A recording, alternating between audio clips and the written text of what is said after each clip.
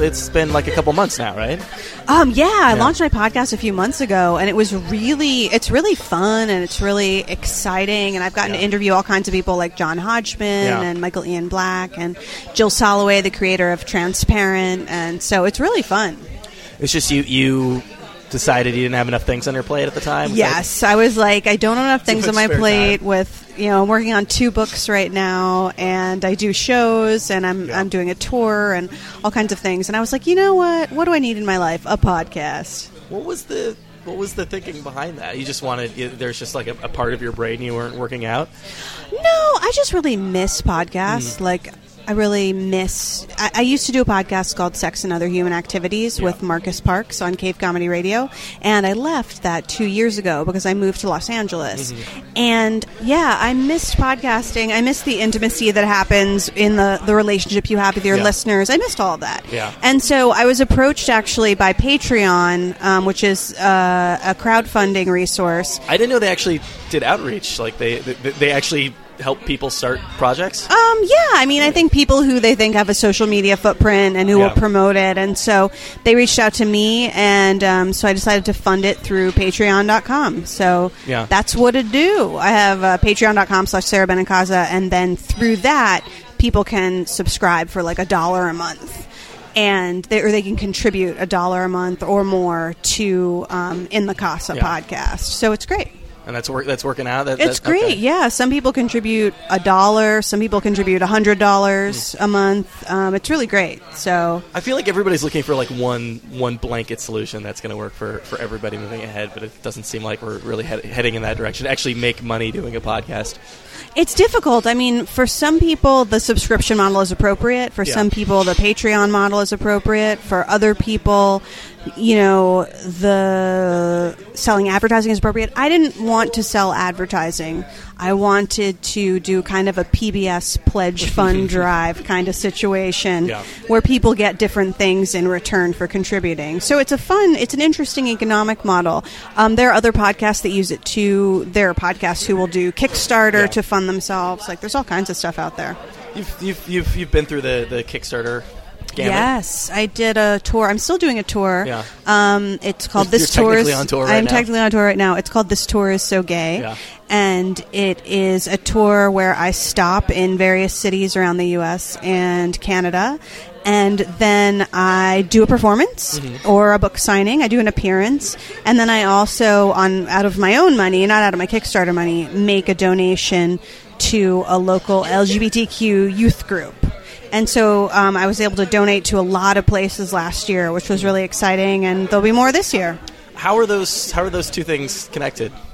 Well, I wrote a book called Great, which is a YA novel, which is about 2 girls who fall in love or mutual obsession. It's up to you, the reader, to figure it out. It's inspired by Gatsby, but with teen girls in the Hamptons. And it came out last year, and I wanted to do a book tour, but I didn't get funded by my publishing company, Harper Teen, so instead I decided to do a Kickstarter to fund it. So I go around and, I do book events or I do comedy events, and I kind of promote the book, and then at the same time I also raise some kind of money or provide help to an LGBTQ youth organization. It's just it's a book tour of sorts. It's just a long ongoing book tour. It's a book tour. It's a comedy tour. It's a million different things at once. So it's fun. I mean, I enjoy it. I guess last year I did Seattle, Indianapolis. Oh gosh, where else did I go? I was in LA. I was in San Francisco. I was in other places I can't remember right now. I was it's all kind over of the nice place. though. Like it's certainly a change from the old just getting in the van, doing a coast to coast comedy tour, just kind of absolutely getting to pick and choose places. I just thought, I'm going to raise $15,000 and I'm going to do something good in each town that I visit. Yeah. I'm going to give back to each town that I visit. So what I try to do is I try to stay in a locally owned establishment when I can, if that's on offer, if that's within my budget. I try to eat at locally owned places. I try to meet people and have them show me around the town. I try to give back to the town, and then I also either do direct service or make a monetary contribution. And so far, it's just been monetary contributions to a local LGBTQ youth group, because my book, Great, has to do with LGBTQ youth issues. So it's either money or you're actually gonna find a place where you can they'll put you to work. Yeah, I mean, if they need me to fold, pamphlets, or if they need me to mail envelopes for them, or they need me to answer phones, like whatever, I'm up for that. So maybe I'll do that coming up. I'm working on arranging a date in Toronto, and actually in Chicago, I already made my donation to a place called the Center on Halstead, but I'll be in Chicago on Saturday, March 21st. I don't know if this will come out before then. God willing. Yeah, so Saturday, March 21st, I'll be performing at a show called The Paper Machete, which is at the Green Mill at 3 p.m. And so I'm performing at someone else's show in Chicago, so that's my Chicago appearance. And then my Chicago donation is to the Center on Halstead, which does a lot of cool work with LGBTQ youth and adults. How much have you... Was there been a point in your career when you've just done sort of straight stand-up comedy? Yeah. That's how I started. Somebody who's kind of all over the place comedy-wise. Yeah, I started out in stand-up. So I started out in, I think, 2006, perhaps, in stand-up comedy. And I started out doing bringer shows where you have to bring a certain number of people and in order to get any stage time. And so everybody starts there. Yeah, a lot of people, or they start in open mics. I wouldn't recommend bringers to anybody because it's really just a way to gouge your friends and family. You should start in open mics. That only probably works the first couple times. Right. Yeah. Well, and they get annoyed, or they're super nice, and you're asking them to spend a cover plus price of 2 drinks, generally speaking, which is a lot of money. So it's much better to start out in open mics and to do that and meet comics there and work your way up that way. So I started out in bringers, though, and I had a lot of fun and met some cool people. And then from there, I ended up starting my own comedy show called Family Hour with Auntie Sarah, which was stand-up and stories in a basement at a club that doesn't exist anymore called Comics. And the little basement was called Ochi's Lounge, and that's where I would do stuff. And then... I segued into radio in 2008. I started working for MTV News doing stuff on the web, and then also doing I did a few TV hits for MTV News, and then I got hired at SiriusXM and did a radio show for 2 years that I hosted and co-hosted and produced. Were you expecting to just be to be a straight stand-up, and these other things kind of came along at some point? Yeah, well, I always wanted to be a writer. Yeah. I always wanted to write books. Yeah. That was my number one thing that I wanted to do, and I just found that stand-up was a way to get my writing heard in public. And a way to get a real reaction from people. I mean, it's really the exciting thing about comedy is that you can provoke a real physical reaction from folks through laughter, and that's pretty amazing. There aren't many careers in which you get to do that. Was the writing that you were doing at the time, did it translate that well to stand-up? Because it seems like writing jokes and sitting down and writing a book are two very different pursuits. I was writing jokes first. Okay. I wrote stories when I was a kid, and I always wanted to write books, but the books didn't come until later. I started out in around 2006 writing jokes, and then I found that I just wanted to tell longer stories. And so from there, I developed a one-woman show called Agorafabulous, which was about a time in my life when I was dealing with agoraphobia. I still deal with it, but it was more active at the time. And so I just went around the country and told stories about being agoraphobic. Let's get really basic on this, because explain to me. I think everybody has sort of a vague sense of what that means. Yeah. Of what that entails. But it just seems it's kind of an abstract notion to me for the most part. Right. So what is your day-to-day life like, or what was it like at the height of that? Well, it was difficult. I mean, so phobia is fear and agora is marketplace. So the actual translation of agoraphobia is fear of the marketplace. So supermarkets, shopping malls. Right, but in actuality, it's about fear of being around people, fear of open spaces, fear of being outside your comfort zone, whatever that means to you. And so for me, it eventually became fear of being outside my home. Yeah. And so it was rough. I didn't leave my house. At a certain point, I didn't leave my bedroom. It was a tough time. Agoraphobia and stand-up comedy, those are two things that I can't really reconcile in my brain. Yeah. The desire to, the inability to go outside and the desire to stand up in front of as many people. Well, by the time I started doing stand-up, I was medicated and had been for many years, and I had also been in therapy for many years. Yeah.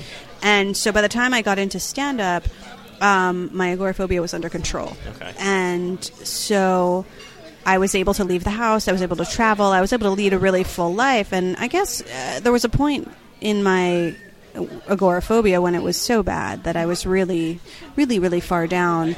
And so I just decided, hey, I feel like living now, which is exciting because I didn't before, and now I want to live. So, fuck it. Why not throw caution to the wind and just like do whatever I want to do? Not even whatever I want to do, but let me do the thing that I fear the most, right? Well, I didn't fear it the most. I always liked telling stories in front of people, whether that was on the page or at a dinner party or on stage. I always enjoyed that. So I had always wanted to, but I never thought I was good enough or funny enough. And so I just thought, hell, I'm going to try it. And so I did. And it ended up, changing my life for the better. And my memoir, Agorafabulous, is really about that transition and about how comedy, helped change my life. Yeah. You must have had a little bit of stage fright at the beginning. No stage fright. No stage fright. No. Nervousness, sure. Some anxiety, but no stage fright. Yeah. Definitely not. I really enjoyed it. I loved being on stage because I felt free in a sense. I felt that I could be whoever I wanted to be. When I got on stage, I left behind the problems of my day-to-day, and my job was to entertain the audience. And so that's what I did. And that was really wonderful. And of course, my ego liked the attention when it was positive. Sure. I liked the attention. Roughly, what age is the book set in? So, Agorafabulous, my memoir, that's my first book. That follows me from, I would say, ages 17 to about 30. I think 30, 31. Yeah, but that's when it really broke? It was the hardest. It started when I was 10, and it got to be the worst when I was 21. Okay. And that was the most difficult time. So and right then post-college? Oh, no, I was in college. I was a junior in college at Emerson College, and I ended up dropping out of school and going home to recover. And then I went to a school called Warren Wilson College in Asheville, North Carolina, which is really wonderful. And that's where I finally finished my degree. And then later, I did AmeriCorps in the Southwest, and I taught high school. And then I went to Teachers College at Columbia University because I thought I wanted to be a high school teacher. I mean, I always knew I wanted to be a writer, but I knew I had to support myself in that endeavor in some way. So I figured teaching. Yeah. And then I realized that what I really liked about teaching was the being up in front of people part of it, which does not a great teacher make. Teaching is not a good thing to do as a side project to support your other projects. Because teaching is all-consuming. It must be a calling, I feel. It truly must, because you're doing a disservice to the kids otherwise. And they can tell teachers can tell when kids aren't fully invested in what they're doing. It's nice being the funny teacher, though, right? I was very fun. I was 23. I had, pink streaks in my hair. I was totally weird. Yeah. And I'm still friendly with some of those kids who, now they're in their 20s and they're grown-ups, and I'm like, dude, I'm so sorry. I was such a bad teacher. And they're like, no way, you were fun. And I'm like, yeah, I didn't teach you anything. Yeah. I was just a good time.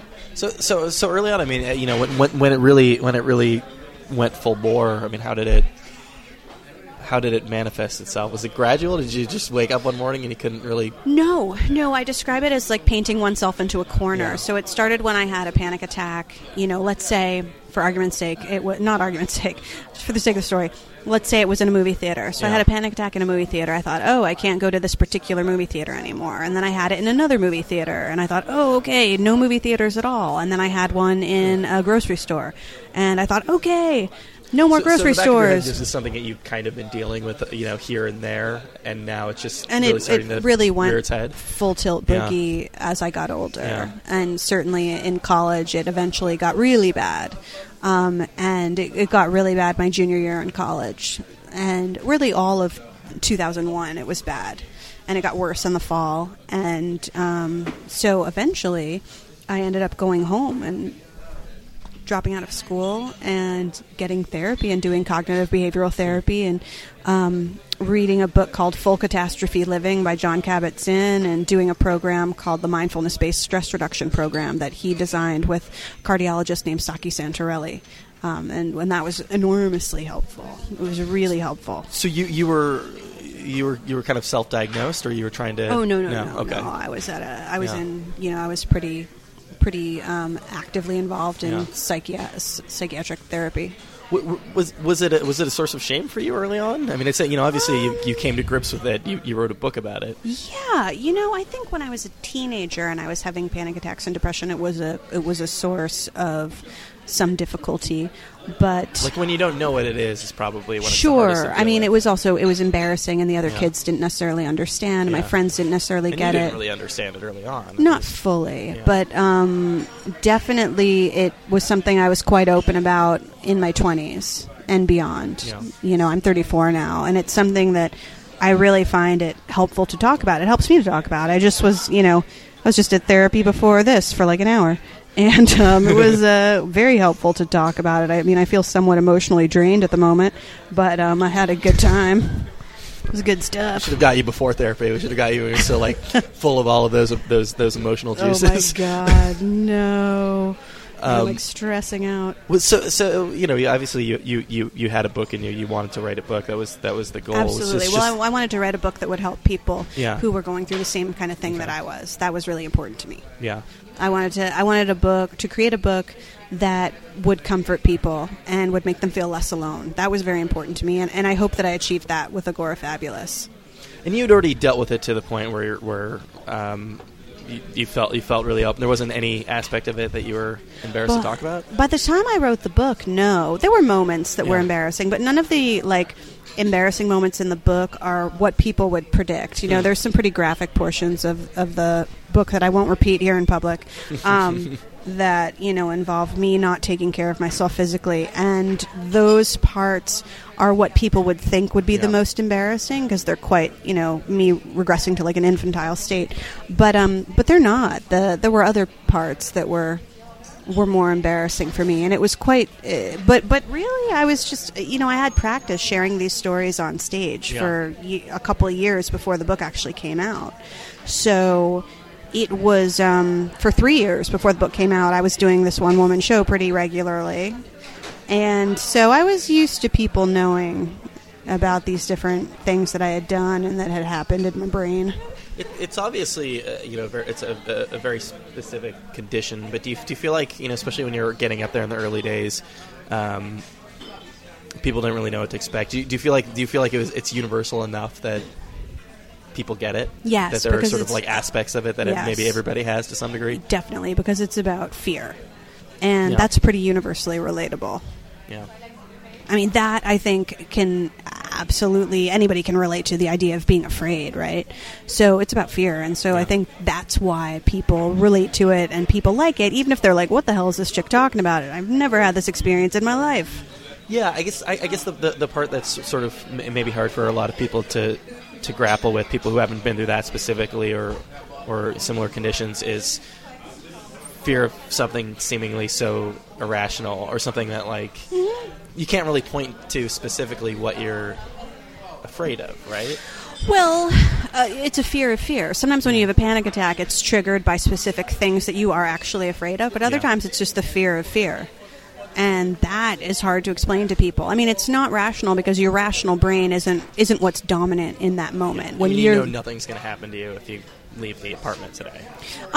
Consciously, yes, you might know that, but it's the fear of what if. It's what if, and we're all afraid of what if to an extent. Some of us are just acutely conscious of it. You know, sometimes I think anxiety disorders are like hyper awareness of what could happen. Was it? Were the what if scenarios? Were they specific things, or was it just the idea that potentially anything could happen the moment I leave my house? It was the idea that I could have a panic attack when I left my house, and panic attacks feel terrible. So it was kind of self-perpetuating.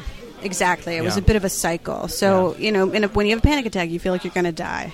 So, naturally, if you have that feeling enough times in certain areas, you're going to avoid those areas. So that's why I started to avoid movie theaters and planes and trains and buses and taxis and grocery stores. And, eventually I was avoiding everything, and the only safe space was my home. The first time it manifested itself as a panic attack was one of those times in the theater? No. I started having them when I was 10. they increased in occurrence, in frequency, Yeah. and in severity slowly over the years, and really hit their peak when I was 21. And that's when I stopped going out of the house, or when I was 21, around that time. Did you, I can sort of, I can see myself being in that position and kind of, maybe rationalizing the fact that I'm a freelance writer that, I guess to some degree at this point I could probably live most of my life in my apartment. Oh, me too. Absolutely. Yeah. I have to make myself leave. Yeah. I still do. I have to make myself leave. I have to say, okay, we're going. That's one of the reasons I have a dog, because it makes me take the dog for a walk.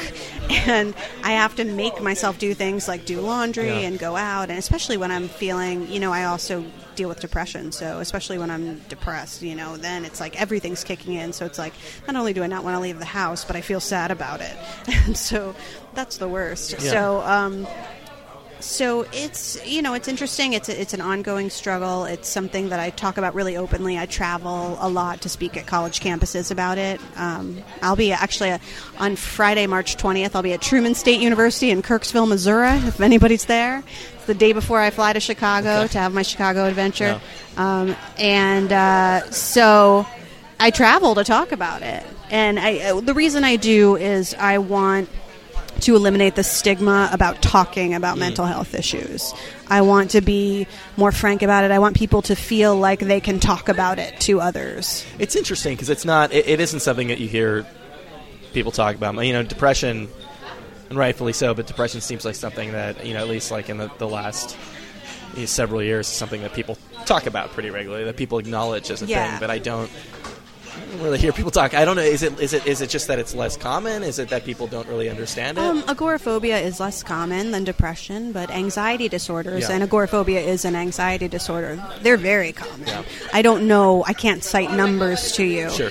But a lot of people deal with some form of anxiety, whether it's a panic attack or it's generalized anxiety or what have you. So my point is just to basically tell the kids, like, hey, it's okay. Stuff sucks sometimes. There are resources here that you can avail yourself of, and that is a good thing. Don't be afraid to ask for help. It is a good thing to ask for help.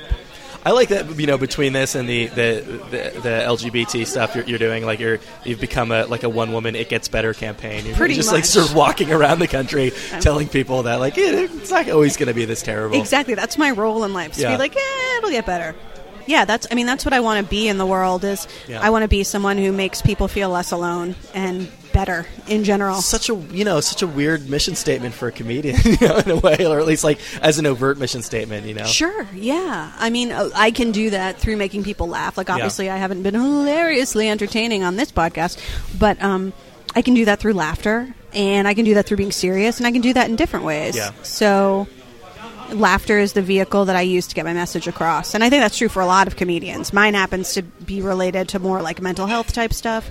But for a lot of comedians, it's political. It's related to gender. It's related to, race. It's related to whatever. People try to get across their messages through laughter. It just seems like, with certain, I guess more political comics, certain exceptions that might sound weird, but that stand-up comedy is kind of in some way a sort of a selfish thing to do, that you're really just working through your own stuff. I don't think most people are thinking about it necessarily as outreach. Yeah, I mean, I think there are some who do. Like, I would guess that Ted Alexandro might. I would guess that Ryan Singer might. Yeah. I certainly think Margaret Cho does. Yeah. It all depends on your personal motivation. Some people's motivation is to get rich and famous and and that's cool. I wouldn't mind the rich part. The famous part freaks me out, but the rich part is great. But everybody has a different motivation for why they get up in the morning and do their job. And we all have to tell ourselves a story about why it is we're doing our job, and that's the story I tell myself. Yeah. And I like it. I feel good about it. So it would be hard for you if it did feel like you were just kind of doing it because without any external motivation? Yeah, I think in any work I need to find some kind of spiritual motivation. Yeah. I want to get paid, for sure. I want to get paid. That is obviously very important. Yeah.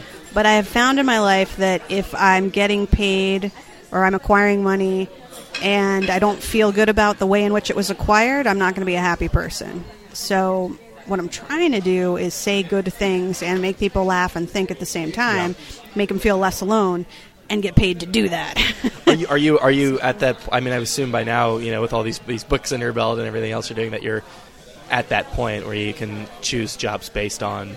Yeah, it's nice. That, I mean, I'm a full-time writer and comedian, mostly a writer, but I still say comedian because it's fun. Sometimes somebody will go, "Hey, do you want to make jokes about, history on the History Channel?" Sure, I'll do that. That's fun. Hey, do you want to come on my radio show and make jokes about Valentine's Day? Cool, go for it. Yes, absolutely. And then I'll also go and fly to Missouri and take three planes to a school in Kirksville and talk about mental health. It's if they're like, can you be funny but also serious? Sure, I can do that. Are you ever just serious? Yeah, all the time. Yeah. I think I've been pretty serious in this interview, actually, which is kind of funny to me. I know. I mean, it's just insofar as like you standing on stage, not sure. like in your life. Oh no, absolutely. I can. It's hard though. I always want to throw in a joke and get entertain the audience, because the laughter, the silence can be scary. The laughter is your reward. The laughter says, "Oh yes, I'm landing with them. They like this," but it's hard for me not to make a joke at all. It's like how do you gauge? Like, it's impossible to gauge their reaction unless there's some sort of audible feedback. Sometimes that's how I feel, and if I look at them and they're crying and I want them to cry, that could be good too. But do you ever want the audience to cry? Oh, definitely. Yeah. Sometimes you do. You want them to feel. It's not that I want them to be sad. I want them to feel what I'm saying. Yeah. If somebody's crying, I realize they're feeling some kind of empathetic connection with me, and that means as a performer I've done my job. I don't want them to cry when I'm joking, but if there's a serious portion of the show, which there certainly is when I talk about agorafabulous stuff, agoraphobic stuff, then absolutely. Yeah. But Agorafabulous now is a pilot in development with the ABC Family Network. Congratulations. Thank you. Yeah. So we'll see what happens with it. But it's in development, which is fun. It's a fun place to be. Is that is it a harder line? I mean, obviously the show hasn't been made yet, but is it a harder line to walk in terms of, of making that funny when you're writing it as a script? No, it's actually easier because you go for the jokes. You try to load each page with jokes, because each page roughly, let's say your script is around 30 pages for a half hour, it's 22 to 30 pages for a half hour show. Each page of script is about a minute of on-screen time is sort of the idea that you go with. It's not really true, but you can kind of fix that in your mind. So you just want to pack, as if you're doing a comedy, you want to pack as many jokes as possible in there. It's a I mean, it's I've been thinking about this a little bit lately, because I don't know why I did this. I think I just did this because the reason why anybody watches anything on Netflix, but I saw that MASH is on there. Oh wow! And I've gone back and, because I don't it's a show that a little before my time with familiarity with syndication and reruns and everything else. But watching them, maybe it's just a little bit dated. Maybe it's just because we're in the golden age of television or whatever now. But it's, man, talk about sort of that ham-fisted trying to walk the line between doing something serious and doing something funny. Well, I've never seen a full episode, but my understanding is that it's like joke. Okay, now you're trying to save somebody's life. Joke. Well, it's really weird. It's really weird watching it too. I don't know, to go too far down the MASH hole, but something that I just realized now was that when they aired it in the UK, they did it without a laugh track. Oh, really? Which is super interesting. And I guess if you get the DVDs, it's without a laugh track. And when you watch the show, you should go back and watch it. It's interesting because there's certain settings where they won't do laughter. Anytime they're in the operating room, there won't be any laughter. Oh, wow. And it's really jarring. Yeah, I'd love to see. I need to see it. I mean, that theme song is great. It's really beautiful. But you start with the jokes, or the jokes are what kind of connect the story together for you. You mean in terms of the script? Yeah. Well, it's a half-hour comedy. It's family-oriented. It's very different from Agorafabulous, the book. The book is pretty raw and gritty, but the TV pilot is different. It's the script is sort of it's more sweet. It sort of looks at a girl who's 23 who has dealt with these different issues, and now she's coming out of it and she's ready to go into the world, and how is her family going to approach that, and how is her how are her new friends going to approach the fact that she has these issues. And so it's really, it's really, I think it's pretty kind and loving. Yeah. And it's certainly family. It's appropriate for air on basic cable. It was pretty clear early on where the story was going to start for you, like at least in terms of how it would play on a family-friendly TV pilot. That maybe the really rough stuff couldn't make it into that show. Absolutely, because this wasn't something that we were pitching to like premium cable. This was something originally for networks and then for basic cable, and so you have to modulate your voice depending. Yeah. Because the audience is different. Yeah. Is it? Well, it's again, approaching it from a book seems different from the standpoint of like you can spend as much time with anything as you want. You can explore it any way you want. Obviously you can inject humor into it, but do you worry when it's in that very specific that kind of age old half hour? I hate to use the word sitcom, but sitcom format, just at least in terms of like a sitcom for sure. It's a single camera sitcom. Do you worry about the possibility that it could be taking something heavy a little too lightly? No, I don't, because I wrote the script, and so I adapted the book to the script, and so I had a lot of help. My executive producers are Diablo Cody, and then Red Hour Films, which is Red Hour Television, which is Ben Stiller's company, and so it has been really great. And then we're working with ABC Studios as well. And so I have all these really brilliant people who are incredibly well practiced in the art of television, like teaching me, basically. I feel like I've gone to grad school for television writing, but I'm learning in an apprenticeship kind of way. And so they've been really helpful, and Diablo is very much one who likes the joke, but she'll never undercut the seriousness of a situation just to go for the joke. Like the jokes arise as they arise, and working with her has been really great. And she's been, supervising my writing, which has been a wonderful experience for me for the past few years. So you're working directly with her? Mm-hmm. Yeah, with all of them, and they've been, amazing partners. So interesting to work with. Is it weird? Like, obviously you had to revisit that story at one point to write the book, and now you're revisiting those years. Yes, I think artists live infinite times, because we live once when we create our piece of art, and then we live again as we revise it, and then we live again as it actually comes to press. We live again as we present it to the world, and it lives again and again every time somebody reads it or looks at it or listens to it, and everyone brings his or her own emotional background to it. So criticism is really fascinating to me, because sometimes a critic will say something that's basically like, I didn't like that the sky was blue in that scene. Because the sky was blue the day my parents got divorced. Everybody brings their own baggage to it. So you can't take criticism too seriously, even though I think criticism is an art form. I have a friend, David Cody, who is a theater critic here in New York, and he is a wonderful critic. And Pauline Kael was a fantastic critic, and Roger Ebert, of course, was like amazing. So there's an art to criticism itself, and we can even critique the critic sometimes. But when it comes to things like, blog reviews and Goodreads reviews and YouTube comments and things like that, I can respect that everyone has an opinion, but I don't usually take them too seriously. You can't even take like Publishers Weekly and Kirkus reviews and things like that too seriously. You want them to, in the book world, you want them to love your book, but if they don't, it can still sell and it can still find its audience.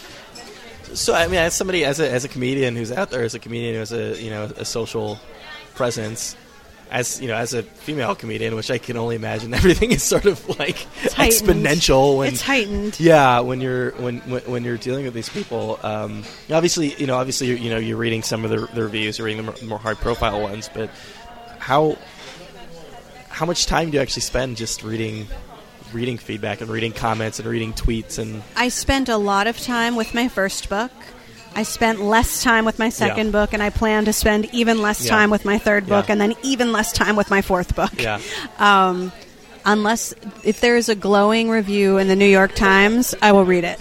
Yeah. But it is imperative for me, for my own sanity and my own happiness, to not read every Amazon review, because you'll just go bananas. There are people who have all kinds of motivations for writing reviews. Some are quite genuine, and sometimes I have read critical reviews that I thought, oh wow, I really learned. Yeah. I've even communicated that to a couple of people, like, thank you. I know you hated the book, but thank you for putting it that way, because you taught me how to be better the next time around. Thank you for being eloquent in your hate. Exactly, and insightful in your hate. Other times it's just mean and it's just garbage, and every time you get on a stage with a microphone, there's someone in the audience who thinks they should be there instead, and they're jealous, but they're too afraid to do it, so then they'll go talk shit about you, and that, I think, is true for all art forms. It's again, though, it's got to be particularly difficult when you're working on these books, when you're doing these talks, everything else, and the idea is to really have a personal effect on the audience, and to, in a sense, I guess it's a little bit of a one-way street, but to interact with them. I mean, to some degree, you must be seeking some kind of feedback from them, right? I mean, if you're if you're talking to people who are feedback. in your position, you want to know that you've affected them in some way. Sure, I mean, if you want positive feedback, that is great. But one thing that I have learned is that if I read the negative reviews, if I read the positive reviews and take them deeply to heart, I also have to do the same with the negative reviews, because I'm saying, unless I want to delude myself and say only people who like me are right, which is a crazy thing to say, then as long as I'm giving credence to the positive ones, that means I'm also giving credence to the negative ones. And because I tend to be a more negative person when it comes to myself, I'm going to judge myself harshly, so I'm going to put more stock in the negative ones. I'm going to be like, oh, those people really know what's going on. I mean, I could see a scenario in which I get an amazing, like, review in the New York Times, and then I get a horrible, horrible review in, I'm a douche.blogspot.com. It's a great site. It's a great site. To be fair, it's wonderful. And I would definitely pay more attention to the latter, to the terrible one. And that's just how my mind works, and that's how a lot of us work. And so I've just learned that I need to not read much of it. It sucks when people tweet at you and they're like, I can't believe this person hated you so much. At Sarah J. Benincasa, and there's the link. No, and there's the link. It's like, dude, don't do that. Stop it. Yeah, I guess I'm talking a little bit beyond just criticism, to the point where, if you to people who you're actually helping, to actually sort of opening up the line of conversation with people who are going through what you went through. I mean, isn't that ultimately part of the plan too? It is, but I also have boundaries with it. I refer people who reach out to me. I refer them to specific resources, and only on a few occasions have I ever gotten personally involved in some way and finding them help, because I just can't, because there's just too many people. And also, I don't know them. I don't know their whole story. Sure. I don't know the full authenticity of the account that they're giving me. And so to protect myself, I can point them in the right direction, but I can't walk them there. And that's something I had to realize after a little while. And that's actually a benefit of Teachers College at Columbia University, where I got my master's degree. I had to learn a lot about setting boundaries with kids, and setting boundaries with colleagues, and setting boundaries with parents. And so I rely on some of that training actually today in my life as an entertainer and a writer. Which is kind of funny. What do you I almost hate to ask this question, but I feel like it's an important one, especially in this age where, I mean, it seems like everybody's career is kind of cobbled together in some way, particularly freelancers. But you've had a pretty unique one from the standpoint of it's not just cobbled together from comedy, but it's cobbled together from all sorts of different places. Yeah. Do you consider yourself one thing above all others? A writer. Right. A writer. Okay. Number one thing. If I never get on a stage again, Yeah. that's fine as long as I get to write. Yeah. Okay. Stage is fun for me. And I make some money off it, and that's nice. I get to meet people by doing stage stuff, and that's really cool. But if I were never allowed to be on stage again, but I still got to write, that would be okay. Do you worry? Do you worry that, about sort of? I don't want to use the word brand, but do you worry about about diluting things, about maybe spreading yourself a little bit too thin? I do spread myself too thin sometimes, Yeah. but I like to think of myself as a one-stop shop for opinions and feelings. Okay. And so, It sounds like the internet to me, but do you need a girl with an opinion or a feeling? Yeah. This Yeah. gal's for you. Yeah. But I want to keep the diversity. I want to do lots and lots of things. I think if I were trying to just be a stand-up, Yeah. I would, or trying to adjust, my goal is to get on the Tonight Show. Yeah. I'd go, all right, Sarah, we need to really refocus. But it's not. It's I want, and if my goal were just to be a New York Times bestseller, I would have to refocus a little bit. But would I love to be on the Tonight Show? Sure. Do I anticipate that happening? No. The bestseller thing, I'm more hoping for. So it's just, comedy is fun for me. It's a way that I get to get my voice out Yeah. there. But my true love is always going to be writing. Whether it's writing books, it's writing jokes for other people, it's writing copy for a website, it's whatever, Yeah. writing a shoe advertisement. Like, writing is my first love for sure. Yeah, it's you feel like it's kind of tempered your expectations as far as career goals in a sense? Well, it's changed them. My career goals are quite large when it comes to writing. With comedy, I'm happy with where I'm at. I'm a, semi-demi, slightly known person on the internet, in certain corners of the internet. Yeah. And I feel good about that. Yeah. I like it. So you'd be happy just being a little bit successful in everything you do, or not? Yeah, why not? I'd be happy just being happy. I don't have to be, I'm never going to be Kevin Hart. Yeah. I'm never going to be... For any number of reasons. For a lot of reasons. Yeah. But I'm never going to be him. I'm never going to sell out Madison Square Garden for my comedy. I'm okay with that. I think when I look at career role models, I look at John Hodgman, who I adore personally, and who has a great balance of things. He acts, he writes books, he's done commercial work, he gives talks, he has a secret society that has secret society meetings. I'm going to one next week. It's he collaborates with musicians, he collaborates with TV hosts and professional artisanal pencil sharpener David Rees, and cartoonist, I should also say. Yeah. There's a huge part of the David Rees brand. John does so much, and I really admire that. And someone else I admire is someone who I just saw last night, which is Neil Gaiman.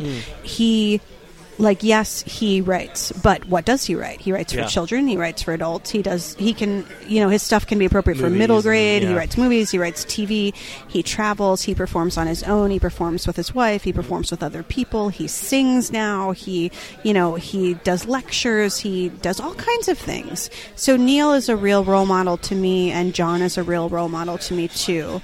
Both of them are examples of who I aspire to be like. Hodgman is a really interesting case for a number of reasons. One, my understanding of his career has always been that he was a book editor, and that's what he did. He was a literary agent. Yeah, or he was a literary agent. He was a literary agent. And then at some point, it seems like he just decided that he was going to diversify his portfolio. He transitioned, and it was The Daily Show, I think, that really brought him to the masses. The Daily Show, and then also the Apple commercials. Yeah.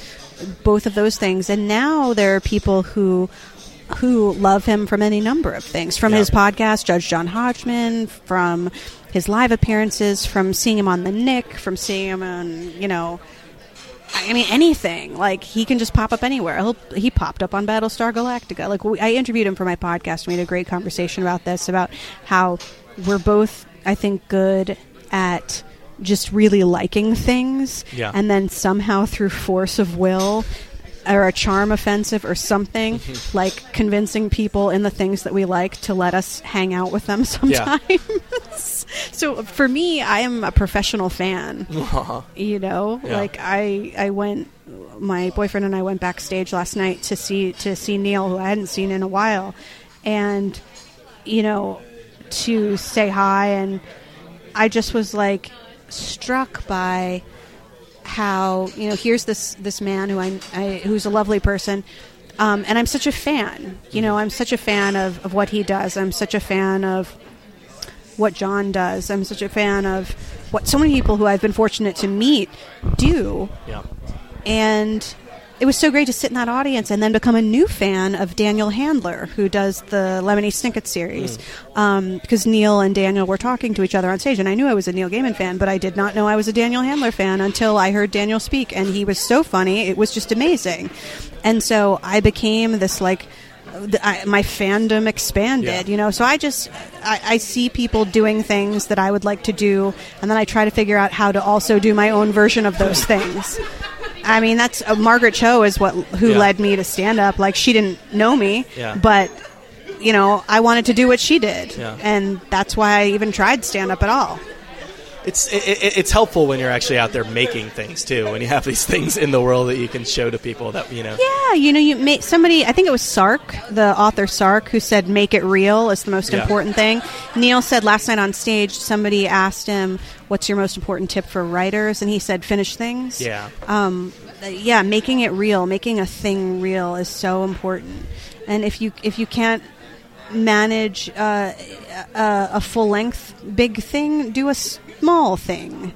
You know, maybe you can't sit down and write your novel, and you keep going, I've had this novel for years, but okay, well, screw the novel. Why don't you write an 800-word piece and submit it to a website? Submit it to your favorite website. You know, try and place something in Modern Love in the New York Times, or they accept submissions. Like, all these editors are looking for writers. If you can't make a full, you know, a huge, you know, life-size statue of your father, maybe, you know, make a tiny one out of Sculpey. Snow globe. Start somewhere. You know, making it real reminds you that you can do it. How much of the state of your career now do you feel like is kind of a symptom of the time in which you came along? Very much. I think everything is fragmented at this point. Your career is kind of fragmented. It's super fragmented. It's a beautiful mosaic.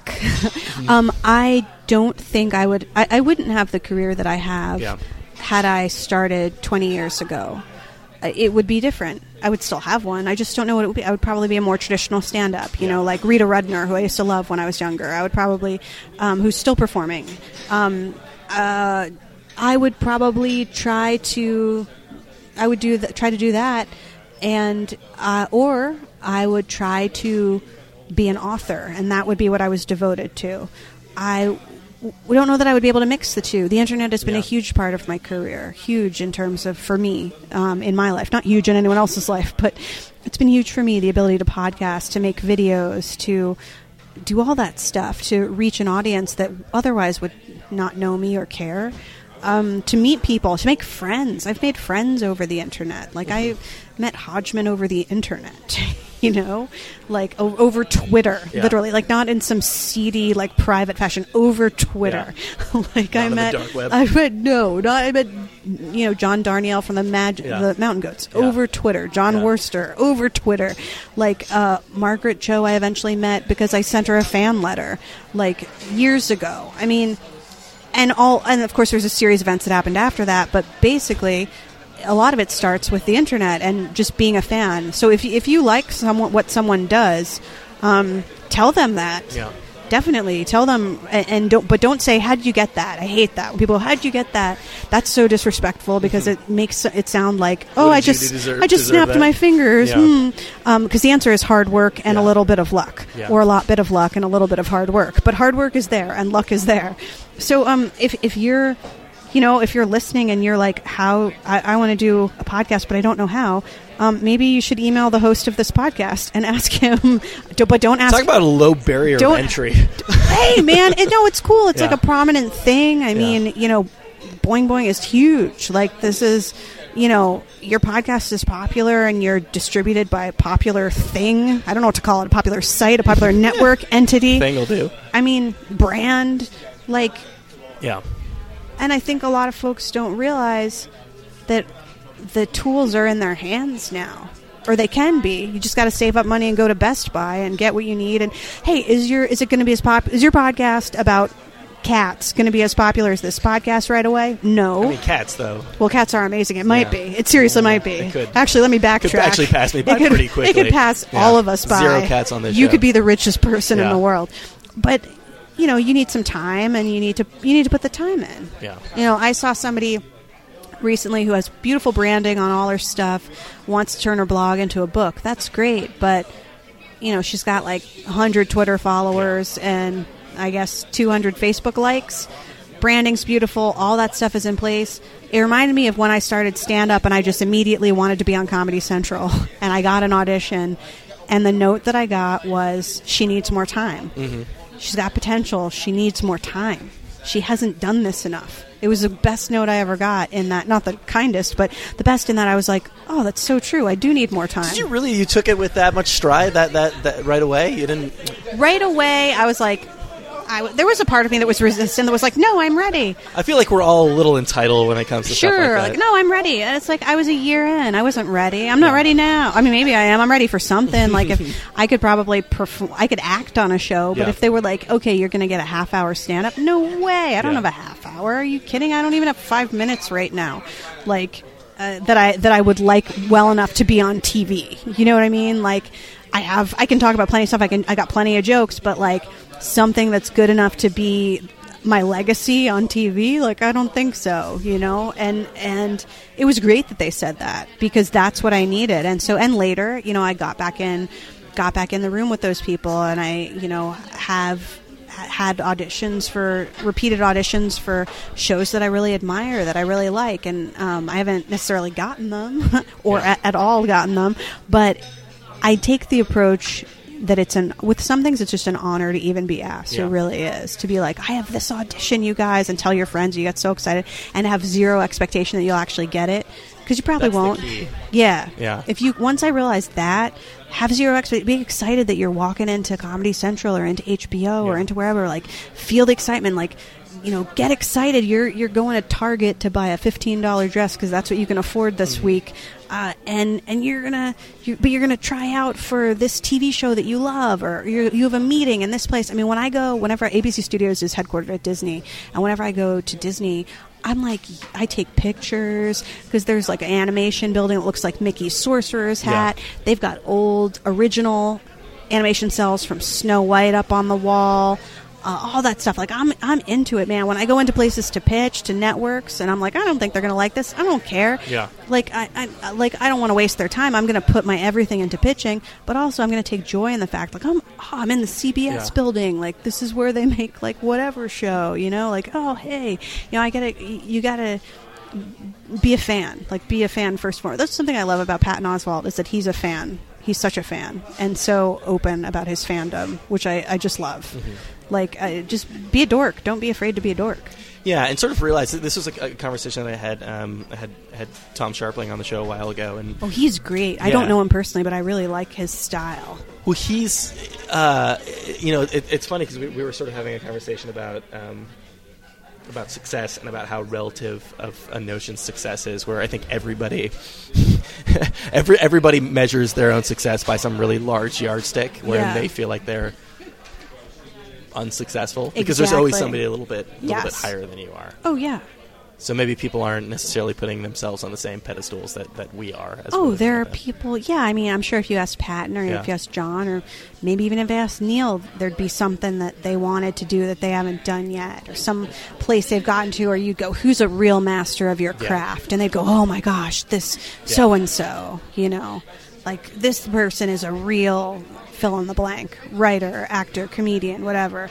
We all tend to put ourselves down a bit. I mean, for me, I always measured success by money. I thought if I were rich, that would mean I was successful. And now I've realized, like, I get paid to do what I love. Like, That's awesome. And you know why I can afford to keep the lights on? Because I also live with somebody who has a real job. Yeah. And, he can afford to keep the lights on too. Yeah. And so there's that aspect of it. The aspect of having a partner who's supportive is something that I don't think is really emphasized enough. But I look at all these comics who are out there and I'm like, at some point along the line, there was somebody there putting the kids to bed. There was somebody there who helped fix their meal. Mm-hmm. Now, there are some people who came from nothing with no help and scraped their way up. Absolutely. But I am saying that if they're married or they're in a relationship or something like that, nobody looks at Louis C.K. and goes, oh my God, how does he do it? He's got 2 girls. Well, he also has like a mother of his children who's very involved, and I'm sure he has access to childcare now and things like that. Success doesn't happen in a vacuum. Like, success doesn't happen alone. Along the way, somebody saw you and wanted to help in some way. And whether that came in the form of a great manager, an agent, an older comic, another writer, somebody who listened to you, somebody who gave you a phone number, an email address, or somebody who raised your kids for you. Like, that, it doesn't happen magically. How pragmatic were you early on? Insofar as, like, obviously, the first thing you need to worry about is keeping the lights on at some point. And when you've got all these different options in front of you, one of them starts to pay off earlier than the other one. So maybe that's the path that you pursue. That's where you go in the direction of. Yeah. Absolutely. I went into a lot of credit card debt, which I'm still in. Not recommended. Paying off, not recommended. But if you need to fund your dreams, hey, credit card debt. I took money from my parents. That sounds like I stole money from them. I stole money from them. They knew about it. They knew. I was stealing from them, and they knew about it. Yeah. I worked all kinds of jobs. I was a paralegal at a law firm specializing in immigration for fashion models. I was the most weirdly specific job I very think I've ever heard. Specific. Yeah. I worked at a pharmaceutical magazine. I freelanced writing copy for different places. I would do, whatever. Not whatever, but there were times when I really considered, like, all kinds of jobs. I just was like, all right, Craigslist, what do you got today? Yeah. Here in New York City. I worked in a doggy store. Not like they didn't sell dogs, but they sold like dog accoutrement, like $300 doggy beds and stuff like that in the Upper East Side. Always like, gosh, I freelanced for so many websites over the years. So many. Nerve.com was the first big one that gave me a shot. I hear the question asked, like, and for whatever reason, particularly of comedians, people ask, like, when did your parents recognize that you're doing something? But that, to me, that's less of an interesting question than at what point did you realize? At what point did you consider yourself? If you do, at what point did you consider yourself a success, or that you were doing the right thing, that you were on the right path, that you weren't wasting your life? I think. Probably when I used to do these Sarah Palin vlogs with my friend Diana Saez, and we were this like comedy duo, and we got hired by the Huffington Post to do all these videos, and that they went viral, and I got interviewed on TV and for newspapers and all kinds of stuff in 2008. I think that's when it really hit me, because I started actually getting attention for my comedy, and it wasn't for stand-up; it was for performing. It was for improvising and character work. But that's really when it hit me. That's when it felt real. And I was still working at the pharmaceutical magazine at that point in time. And then soon after that, later that year, I got a job at SiriusXM, and so that was big. This kind of plays into what Neil Gaiman said, and the idea of fragmentation. The really difficult part, and I assume that this is, I've been dealing with this a lot myself, because I came off of like 10 years of just straight writing for full-time jobs for specific sites to being a freelancer. It's so hard to figure out what to invest your time in. It's hard to figure out, without like instant gratification, without knowing that people are enjoying that particular thing. Like, how do you know that that's a thing worth turning your life over to? You have to really love it so much. Yeah. I think you have to love it so much that you can't not do it. That's what I think. Yeah. I mean, I talked to Hodgman about this, and he's like, oh, I could easily not do anything but commercials for the rest of my life. And I'm like, well, that's still acting. He's like, is it? Yeah. He's like, no, it would be great to just make sweet bank all the time. But I think you have to feel like you can't not do it. Yeah. I mean, perhaps that's also a bit of madness. There's a bit of madness to artistry, I think. You have to feel like this is my number one thing. When I'm sitting hunched over, like tonight after this, I'm going home and I'm writing an article for Playboy.com about a cosplayer named Ivy Doomkitty, and I'm writing a piece about representation of women in media, also for Playboy.com, oddly enough. And that great feminist magazine. Hey, man, they're doing some good stuff. You should read the website, Playboy.com. It's got some good stuff. I write for them a lot. Just for the articles. And, it's got great articles. Margaret Atwood has written for Playboy. Oh, wow. No, I did not. Yeah. They, who else has written for Playboy? I mean, so many people. Barbara Streisand was on the cover once upon a time. I mean, these are some pretty, hard-hitting feminist gals. Like, icons, yeah. They have a wonderful, and they've always published amazing fiction. And they had, I'm a fan. So they let me rant about weird things, which is great. But, I'm going to stay up late and to do it, to finish my stuff. And there's like nothing I'd rather be doing. Except maybe, I don't know, sitting on stage, telling a story. That would be fun too, but that's equally as fun to me. So writing is just my favorite thing. Yeah, and that's sort of where depression plays a role too, is because that's, it's a dangerous game when you're trying to figure out something you can't not do. But depression is pretty good at convincing you that you don't need to do anything. Medication and physical exercise as medication comes into play for me. Like, it just has to. It has to. And physical exercise is something I've just added, but it's really a form of medication for me, because I don't self-medicate with alcohol. I don't self-medicate with drugs, other than the, delicious Prozac and Abilify that I take. Some good tea. Some good stuff. But I also need to exercise. I need to be creative. Like, there are all these things I need to do to want to live. So, my days are busy. Do you ever give yourself time to slow down? Sometimes, yeah. But my version of slowing down isn't necessarily like as ideal as it could be. Yeah. The idea of just sitting and chilling out on a beach for a day. It sounds maddening. I don't like it. Yeah. I could do it for a day, but I'd have to be able to check my email at the beginning of the day.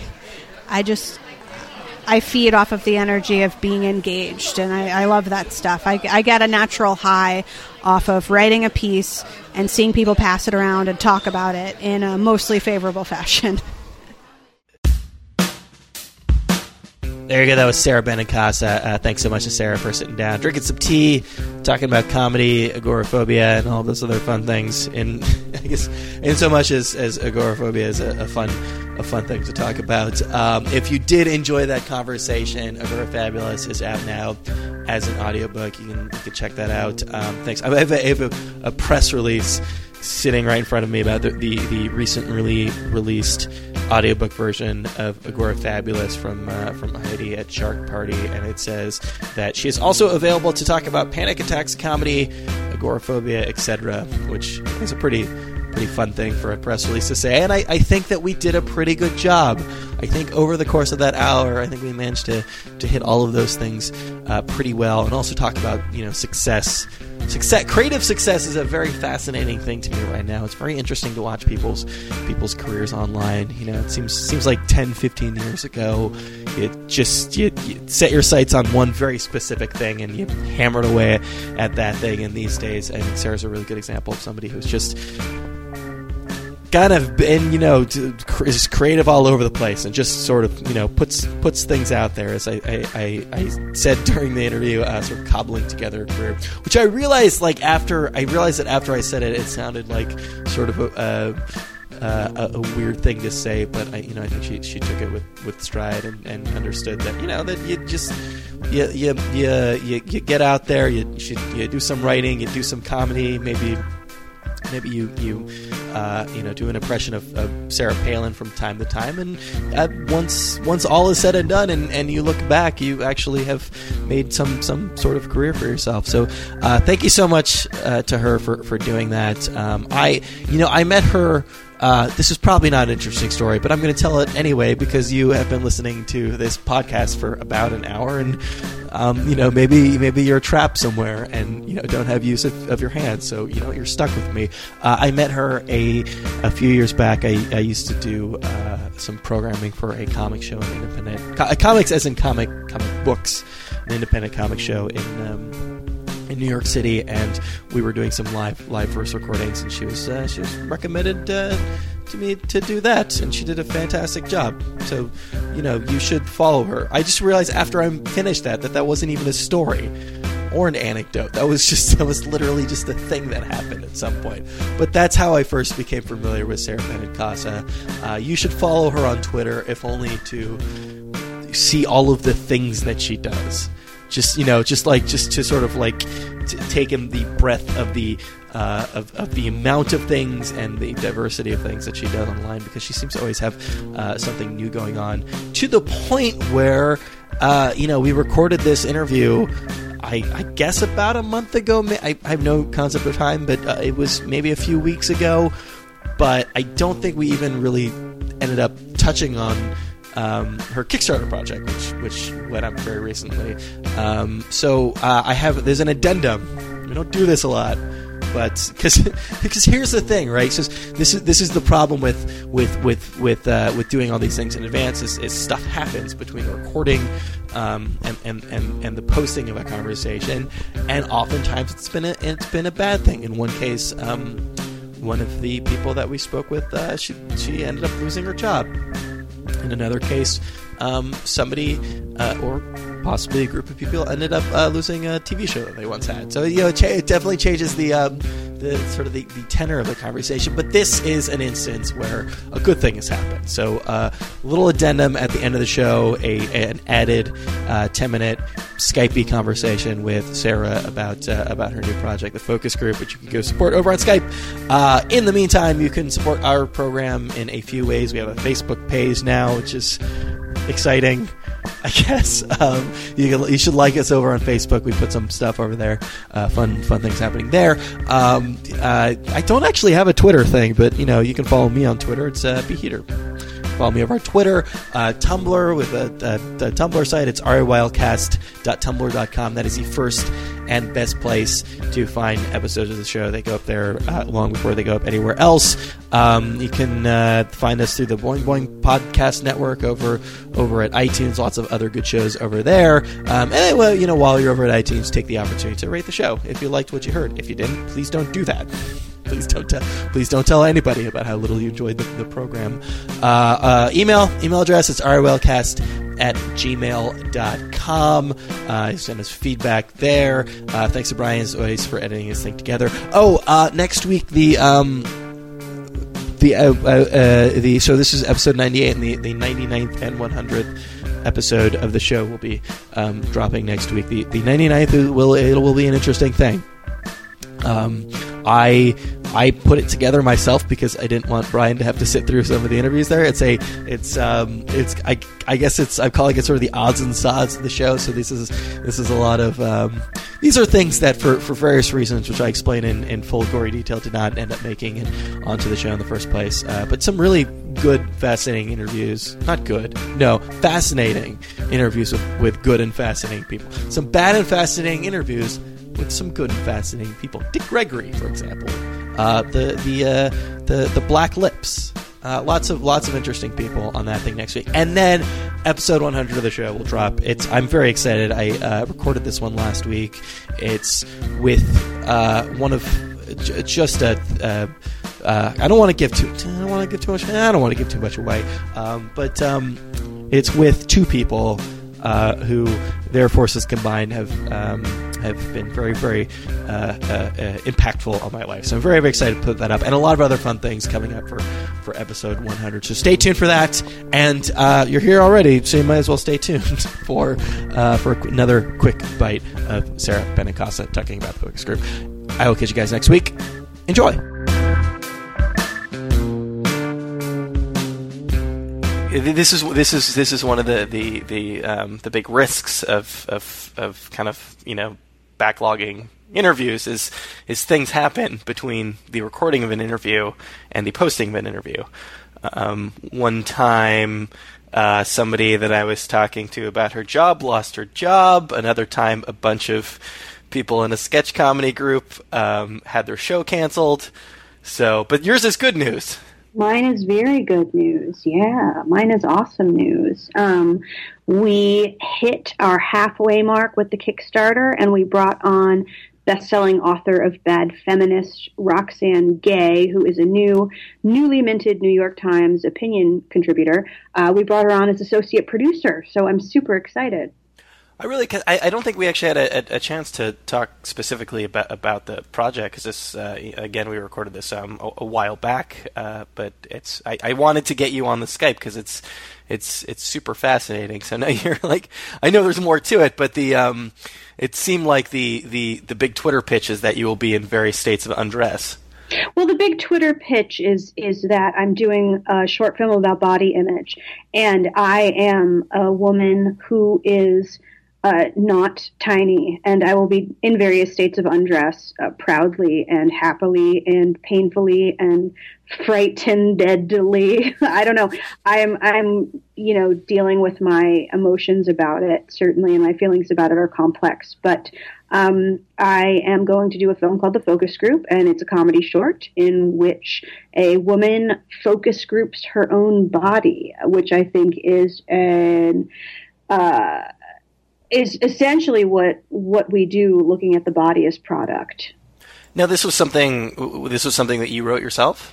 Yes, I'm on the second draft, actually, and I think we'll go through 2 more drafts, hopefully no more than 2 more drafts, before we actually launch, before we shoot. We're shooting at the end of May.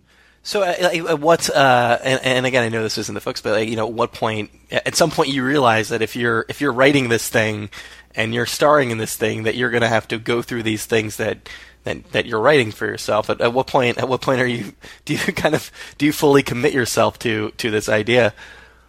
Well, I was committed from the beginning. I mean, the idea came from, my concept was being fully naked in front of a focus group. What would happen if a woman did that? Because it's what we do to ourselves in the mirror every day, the voices in our head of criticism telling us, oh, your belly's too fat, your hips are too fat, your bush is too weird, your tits are too saggy, like whatever your particular thing or things are. We do that to ourselves every day. And I think that society does that to us in a sense by telling us constantly that your skin could be smoother or lighter. That's a big one. Your hair could be straighter.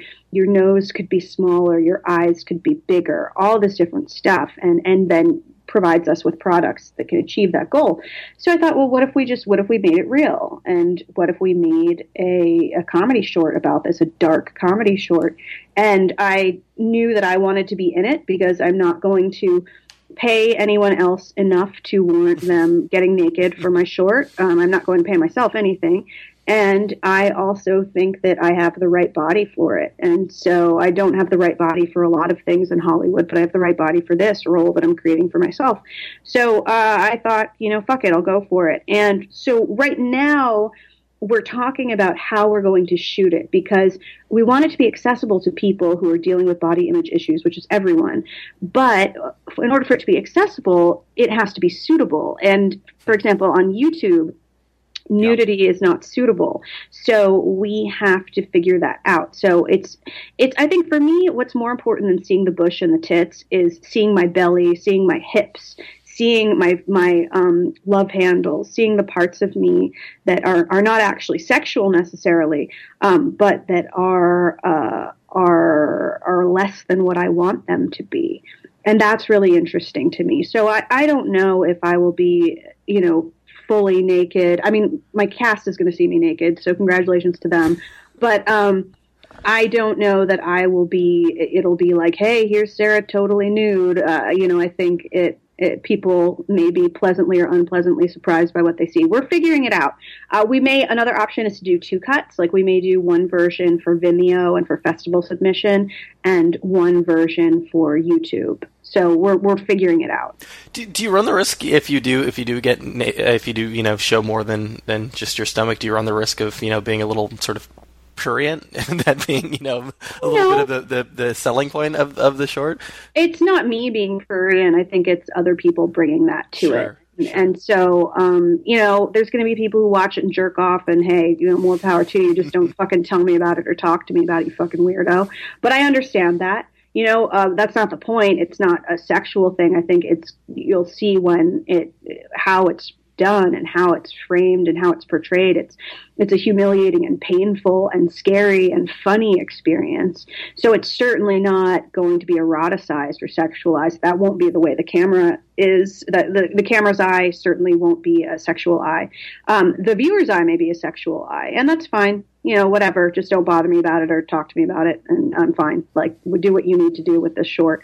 But that's not my aim, isn't to give people boners. My aim is to get people talking about body image. And I don't disdain their boners or anything. It's just, that's fine. That's just sort of ancillary. Like, that's extra. Congratulations if you get a boner from seeing me naked. That's fine. That's like your Kickstarter reward level is that you you get a free erection. Yeah, I mean, if you get an erection, like, cool, buddy. But, or lady, if your clitoris is engorged with blood by my presence, that's fine. But, it's really about, taking the idea of picking oneself apart and making it almost literal, having people actually analyze different parts of one's body. It's really sort of every woman's and many men's nightmares, I think, and it's a nightmarish comedy. Well, what's really interesting to me, and I don't know how closely scripted this is going to be in the end, but you're on your second draft, so it sounds like you're writing words to come out of other people's mouths. So you really, in a sense, you have to be the focus group on your own body, right? If you're writing other people's reactions to what you look like? Absolutely. So what I'm doing is I'm personifying my own fears and my own resentment and my own sadness about my own body, and I'm giving it voice in the form of my actors, in the form of characters. So it's almost like Herman's head, in a sense, to make a very old reference. But yeah, that's what I'm doing. Instead of those voices just being inside my head, they're going to come from real people. So it's going to be pretty brutal. Yeah. Oh, yeah. Oh, definitely. I mean, we will define the term FUPA. Look it up. And it's going to be really funny, and it's going to be brutal, and it's going to be, I think, ultimately uplifting and very fun. I think ultimately it's a story of wickedly accepting oneself, including the bits that are not as society would have them. You went to Kickstarter on this one. This is not the first time you've gone to Kickstarter, so you clearly know how to do some rewards tiers. What is the what is the best reward you can get out of this thing? Other than watching it and enjoying it, obviously. The best reward would be becoming an associate producer. But okay, what is the craziest reward? I guess is maybe a better question. The craziest reward would perhaps be having cheesecake with me at Junior's Cheesecake in Brooklyn. You can also get a fairy oracle reading from me via Skype. You can get. I don't know what that means. Oh, well, I just use my fairy cards, and we just, look at your life. Also, you can get I believe it's a 5 to 10 minute Skype session where we talk about either the Denzel Washington film, The Equalizer, or we talk about your favorite food. I'm excited about that one. What is, before we go, what is your favorite food? Is it pretzels? Oh, it's pretzels. Mm-hmm. Hot pretzels. Oh, big soft pretzels. Soft pretzels specifically made by an Amish person. That's my ideal. If there's an Amish behind it, if it can't be an Amish person, it could be a German street corner peddler. But, I'd prefer it be an Amish person. All right, there you go. Thank you. Thanks so much for taking the time. Of course. Thank you so much, Brian. Thanks for having me back for this hot update.